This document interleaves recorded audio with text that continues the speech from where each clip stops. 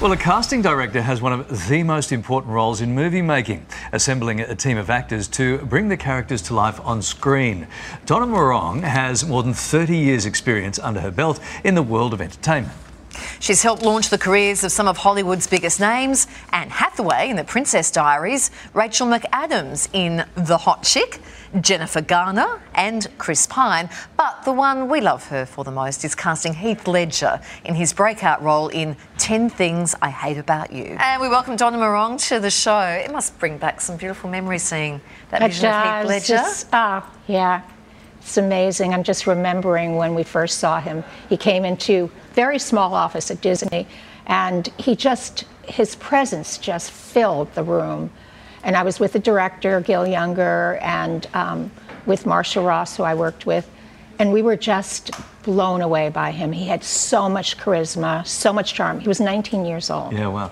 Because we often hear people talking about the X factor, right? Right. But it exists in your world. Absolutely. And you knew straight away. Yeah. And not everybody in every role has to have the X factor. Right. You know, if you're playing a supporting role, you actually shouldn't have the X factor because you could detract from the star.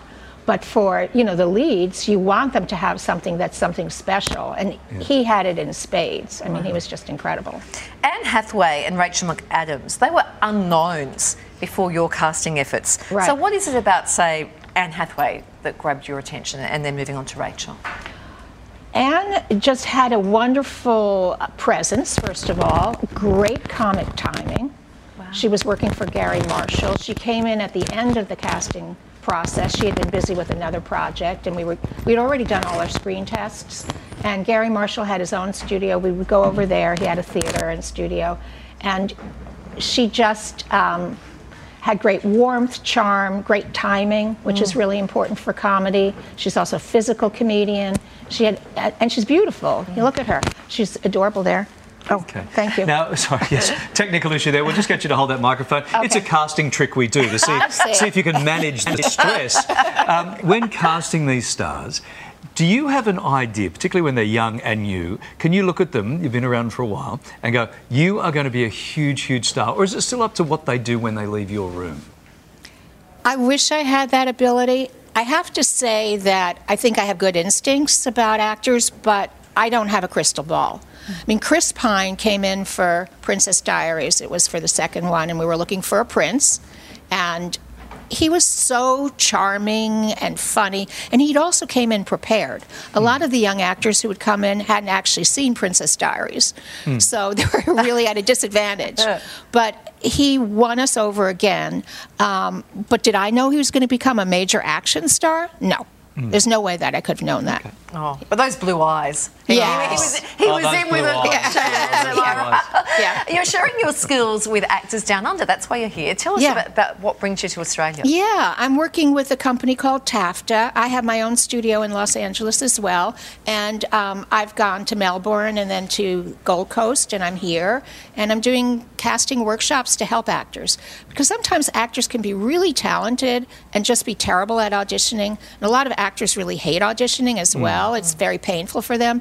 So I try to change their mindset and also give them some skills. There are skills. Casting, auditions are different than shooting a part, than actually being on set.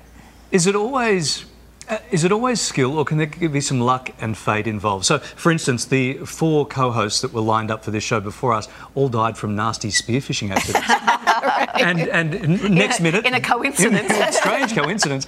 Right. And next minute we're sitting here. Or is it all just skill? No, it's definitely not just skill. It's such a combination of things lining up. It's, it's a very visual medium, film. So it is about looks, and you talked about the it factor. Right. Definitely having that presence, having confidence, owning the part, being able to, and also the skill is having a point of view and making strong choices in your acting.